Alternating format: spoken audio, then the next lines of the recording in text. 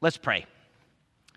Father, we are grateful that you're the God who made this day and that you have made it possible that we would worship you in response to your love and your grace. We are thankful for the gift of Jesus. We're thankful for his coming into this world, and we look forward to his return. We do ask that you would be with us now, as you promised, that when we gather in your name, that you are here in our midst, that your Spirit would continue our transformation, that we would be able to see and to hear because of your provision today. We give you praise. In Christ's name, amen. I'm pretty sure that every one of us in this room has experienced this before.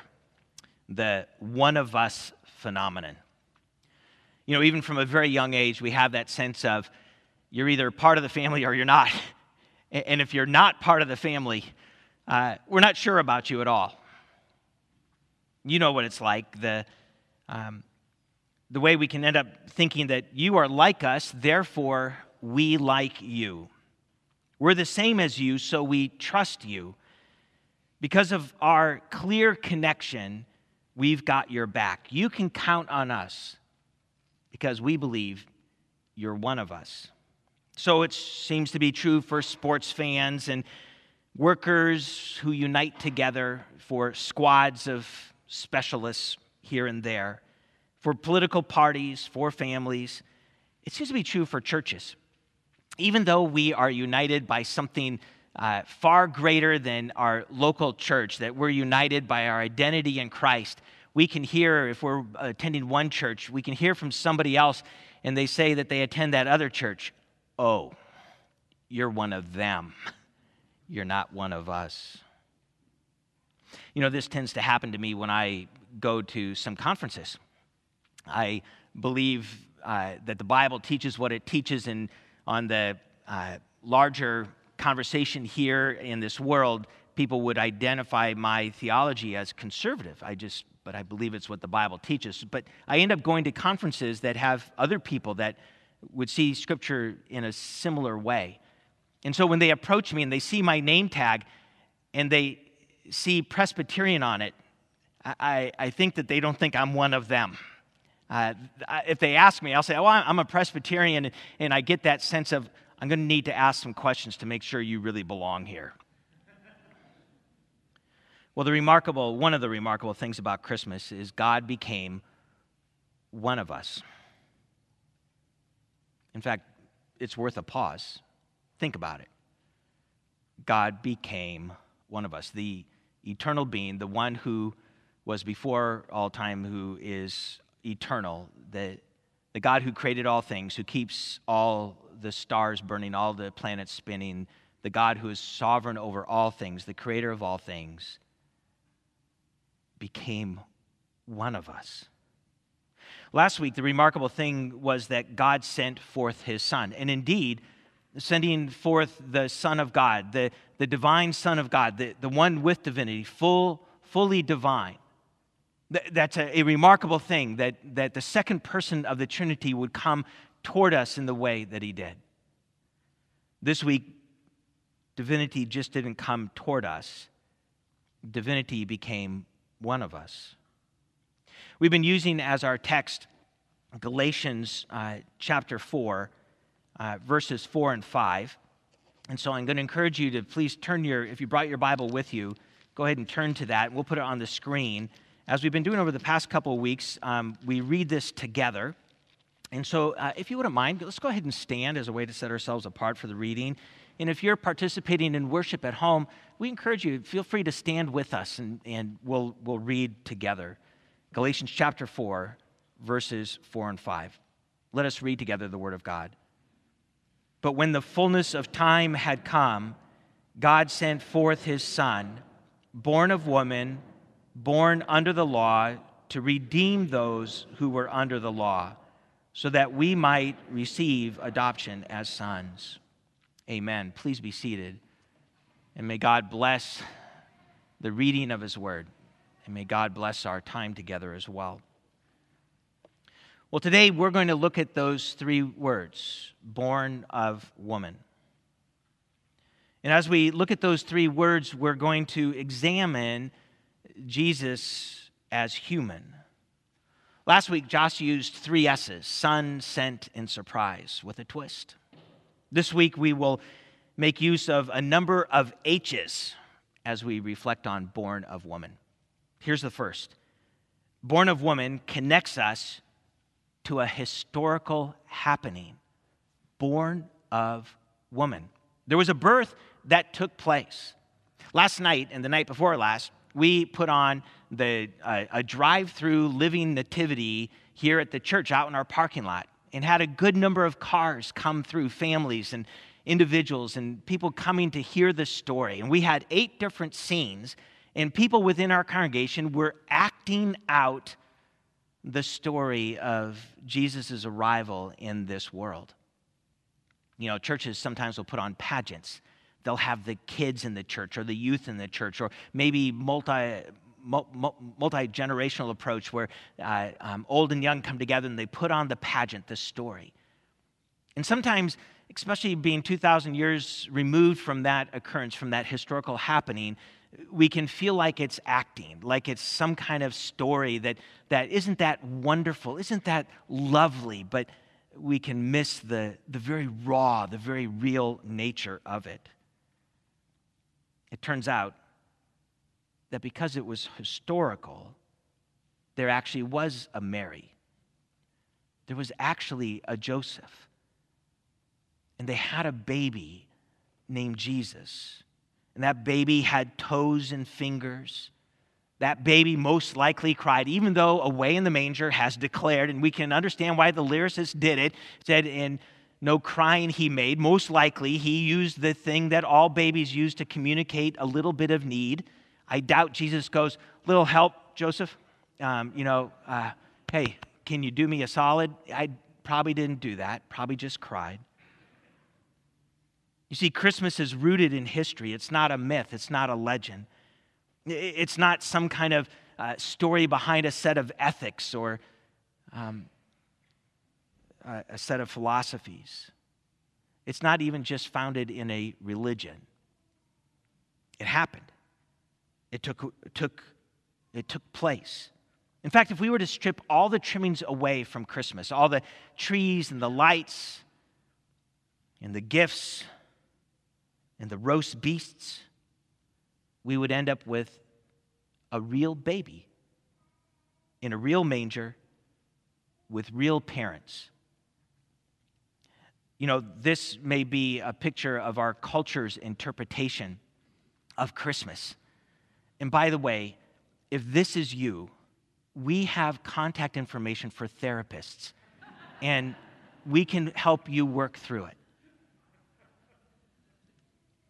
When the Bible comes to tell the story, part of that story is simply this: born of woman. The next thing we learn is that born of woman connects us to Hebrew history, because it wasn't just a random individual. This was a child within the covenant, that an angel came to a child within the covenant and revealed to her that she would be with child. This is a story of a young woman and a man that were part of families. In fact, in Matthew chapter 1 and in Luke chapter 3, there are these genealogies that are provided for Jesus. They trace it back through Joseph's family. Joseph serves as the head of the household. He may not be the biological father. It was God through his Spirit that caused Mary to be pregnant. But as the head of the household in that culture, that there was this telling of the story, of the people's story, of the covenantal story, these real things in Hebrew history. And we're going to end up talking more about this next week, so we'll just leave this one here. But born of woman means that Jesus arrived as part of Hebrew history. The next thing we can pick up on is born of woman means Jesus became a human like us. Jesus became a human like us. Now, there are different places that we can go to in the Bible to provide some information on this. The one we're going to turn to happens to be Hebrews chapter 2. And if you have your Bible, or if you want to make use of one of the Bibles that we have in the rows, go ahead and open that up to Hebrews. Hebrews is toward the end of the New Testament, toward the end of the Bible. And you'll find chapter 2, and we'll begin in verse 14. We'll go through verse 18. Born of woman means Jesus became a human like us. Here's what we find in verse 14. It says, the children shared in flesh and blood. The children share in flesh and blood. He himself likewise partook or took hold of the same things. This is what Jesus did. In fact, we may be wondering what's going on in this text. And if we were to move up to verse 13, just ahead of it, we find that the author is quoting from Isaiah, the prophet, and from chapter 8, that there's this statement that Isaiah provides in there, and the reference to the children, the children of God, the people of God. And the children share in blood and flesh. That in fact, you can even touch your own hands. You know that every single person in here has flesh and has blood. If we were to cut our skin, all of us would bleed, flesh and blood. And so the author here tells us that he himself, Jesus himself, likewise partook of the same things. In verse 17, we read the words that Jesus made like his brothers in every respect. Made like his brothers or sisters in every respect. Jesus became one of the girls. Jesus became one of the guys. Jesus became a regular bloke. Jesus became a member of Team Human. He grew. He got weary. He slept. He wept. He got angry, he drank, he ate, he talked, he taught, he died. Because he was human, he can relate to you. Because he's human, he knows you. He knows our condition. He knows what we struggle with. He's been there. He's done that. And because he was human, he has made it possible for us to approach him. There are some pictures in the Gospels that give just such wonderful insight to this very approachableness of Jesus. The way that Jesus would approach people and people would be able to approach him. One of them comes to us in Matthew chapter 8. It's the story of a man who said, Lord, if you will, you can make me clean. The man was a leper. And the text tells us that Jesus reached out his hand. Now, if you've been in church at all, you know that lepers at that time, they were the unclean. You don't touch them. You don't come near them. They were to announce their presence. They were to stay away from people. And here this leper this person with a skin disease has called out to Jesus, if you will, Lord, you can make me clean. And Jesus takes his hand and reaches out and touches the person. That was a human hand. Yes, it's the Son of God. It's the divine one that came into this world. The second person of the Trinity is present here. And he reaches out with a human hand and touches the individual. And the individual becomes clean. There's a story in John chapter 9. His disciples, Jesus' disciples, were interested in trying to make some kind of a theological point or learning a theological lesson. And so they come across a blind man, and the disciples ask Jesus, they ask him, this person's blindness, is it because he sinned or is it because his parents sinned? And Jesus' response was, really, it's neither of those reasons. It's because it provides an opportunity for God to work, for God to be glorified. And what Jesus does in that encounter is that he spits into the dirt. Human spit, human saliva into the dirt. And he takes his human hands and he mixes the dirt together and he makes mud out of it. And he takes that dirt with the human saliva in it, his saliva, and he reaches out and he anoints the eyes of the blind man. Can you picture what it would have been for the blind man? In fact, if you want to, take your own hands. You don't have to, but if you want to, take your own hands. You can close your eyes. And as if you're that blind man, and these hands come to you, these fingers come to you, and they put mud on your eyes. Jesus, these are his fingers, his hands. We have the picture of Jesus taking children and putting his hand on them and blessing them. We have a picture of Jesus taking his hands and breaking bread.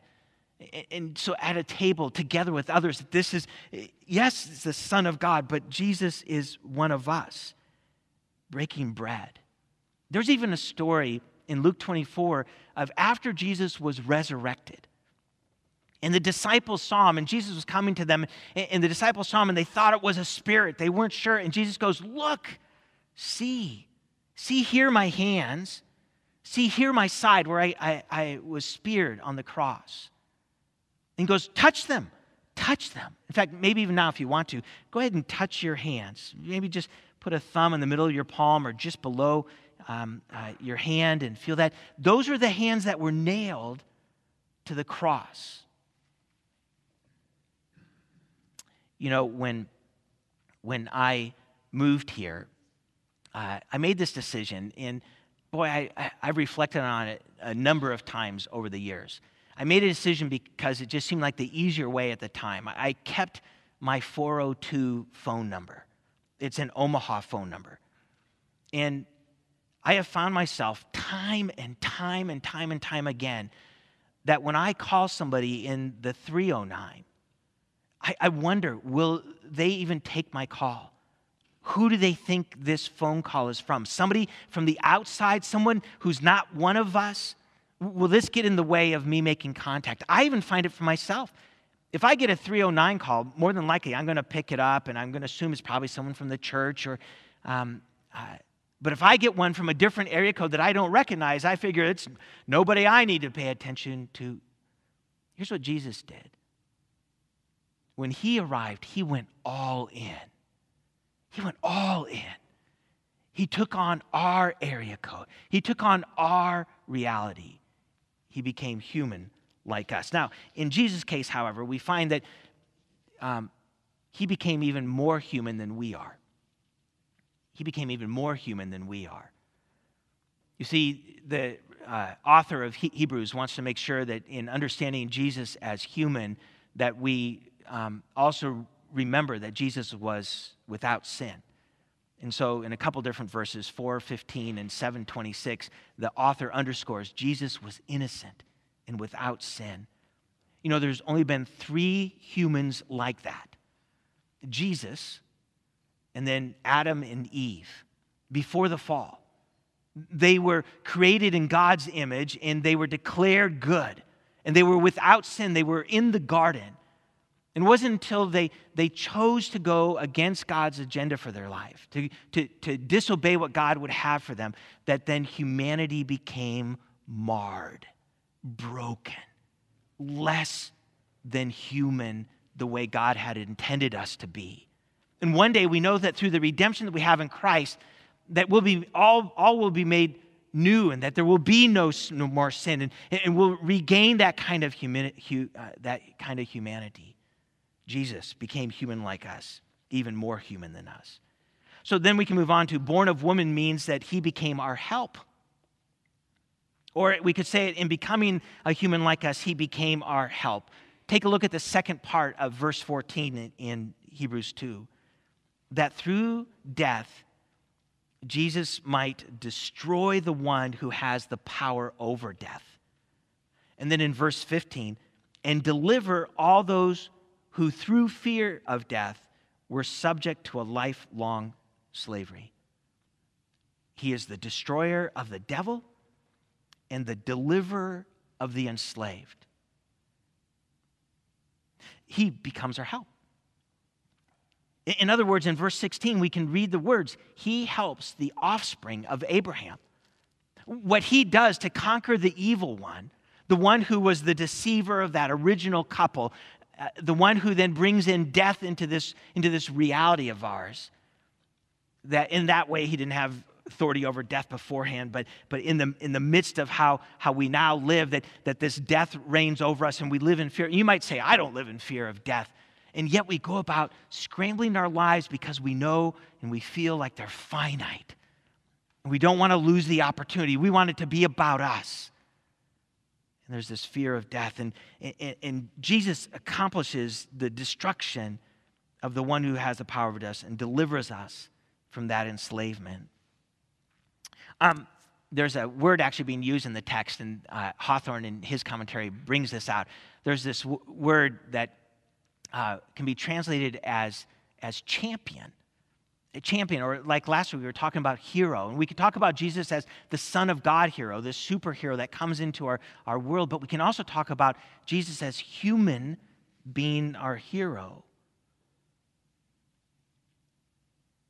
His humanity, it turns out, was his ticket to the cross. Now, when we get tickets, we like to get tickets to things that are enjoyable. We like to get tickets to theaters. We get tickets to sporting events. We get tickets to Broadway. If we want to travel, we get tickets to travel and get somewhere we want to go. But for Jesus, his humanity, his being made human, became his ticket to the cross. It allowed him to become our substitute on that cross. That his death, his atoning death, could be applied to us. He is our help. He could die for us because he was one of us. And then his death meant death to death. His death destroyed the devil. His death meant our freedom.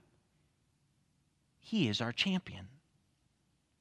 Now, in becoming a human like us, we can also say he also became our high priest. This is the way the author here talks about it. In verse 17, we read the words, he had to be made like his brothers and sisters in every respect so that he might become a merciful or compassionate and faithful high priest in service to God, to make propitiation for the sins of the people. We've mentioned it before. A priest, what does a priest do? A priest, well, one thing a priest does is the priest stands on behalf of God before the people. We know that. We hope that any priest, male or female, that any priest would be able to have a really good relationship with God and be able to represent God to the people. But the priest also stands on behalf of the people before God. And because Jesus is one of us, he can be that high priest. He can represent us before the eternal one. He becomes our high priest. He also, we find out in Hebrews, he becomes the sacrifice himself. You see, Jesus alone could make the sacrifice once and all to set us free because he was without sin. He was one of us, but he had not sinned. So his death was not just for his own well-being. It didn't have to be for him. It was for us. There was a theologian that said, Jesus' divinity guaranteed the efficacy of our salvation. You get that? So his divinity made sure that it actually worked, that it could work for all of God's children, that all the people who come to God through Jesus Christ, it could be effective because of Jesus' divinity. But Jesus' humanity guaranteed the applicability. That's a word. Try that. It guaranteed that it could be applied to us because he was human. All right, the last one here. In becoming a human like us, Jesus has become our hope. In verse 18, for because he himself has suffered when tempted, he is able to help those who are being tempted. Maybe herein lies our first application then. Next time you're tempted, know that Jesus has been there too. He knows. He really knows. Some people might say, how can Jesus know? He's never been tempted to that place where he gave in, where he went the way that God would not have him go. How can he really know? Well, others can argue too that he knows about temptation beyond what we know because he's never given in. He knows that next level and the level beyond that the temptation was before him. This isn't just like, well, he knew temptation, but, it wasn't really temptation. He knew temptation. And so maybe the next time we find ourselves at a place where we're tempted and we feel that, maybe we're tempted to be prideful or hurtful, or we're tempted to see things we're not really, that aren't constructive and they're destructive to others. If we're tempted to gossip behind someone's back, whatever the temptation is, maybe we can realize, wait a minute, Jesus has been here. Jesus knows this situation. He knows what it's like to have this experience. And we can lean into Jesus in that moment, and we can know he's been tempted, but he didn't sin. And he's the one who is our Lord. And he knows. Maybe then a second application in light of Jesus being our hope would be that we could then choose to approach him. In the Old Testament, there was very much the teaching, and the very true teaching, that one could not look upon the face of God and live. That God is so other, so full of love, and so pure and holy, so sovereign, so mighty, so wonderful, that you could not look upon his face and live. But then the second person of the Trinity, the one God in three persons, and this second person of the Trinity comes into this world as a human. And we can look clearly into his face. People looked into his face. And knowing that Jesus has become one of us opens that door even more that we can approach him. You've seen news reports in the past, I'm sure you have, about whales that'll get too close to the beach, or they go down the wrong canal or something like that. And maybe you would stand on the beach, and if you saw that, and you saw this whale coming too close, and you know what happens when the tide goes out and the whale gets landed on the beach, and this sorrowful thing. And so maybe if you stand on the beach and you stood there and you go, "Hey, whale, turn around," and you could shout your loudest, and you could want it to happen, but it wouldn't happen. But just think if you could become a whale. You could become a whale, and you could swim out there and communicate and provide a path. Maybe you've seen some of those films where, someone's on vacation and they come across maybe at a national park, and there's bison on the road. And people get out of their cars and take pictures, but at some point people get a little tired, like, seriously, we got dinner plans. And so you might honk your horn. Bison, get out of the way. Honk the horn. You want to get them out of the way. But what if you really wanted to work and you became a bison and you could show them the way? And so Jesus came into this world that we might know the way. And all this occurs with three little words: born of woman. Jesus was one of us. Yes, he was more, but he wasn't any less. Today the Edwards family, they lit the third Advent candle. The one we have to assign the idea of peace to. And we know that in what God provides is a peace that passes all understanding, that it's security, it's wholeness, it's eternity with God. What's true in heaven can be true for us even now, that there's this peace, this security. In part today, we can have the peace that passes all understanding because our Savior knows fully and knows us fully, having experienced what it is to be human. Next time someone says to you, "Merry Christmas," you could reply, "Yes, born of woman." Next time someone says Happy Christmas to you, you could say, "Yes, he's one of us." Okay, so we might not do that. But you could think it. You could know it. You could remember it. What makes Christmas merry? What makes Christmas happy? born of woman. Jesus became one of us and then died on a cross that we would have life forevermore. He took what was meant for us that we could then be meant to be with God forever and ever. Let's pray together. Jesus, we're grateful. We thank you that the living God, the one that was with God in the beginning, who was God and is God, that you came into this world and you became one of us.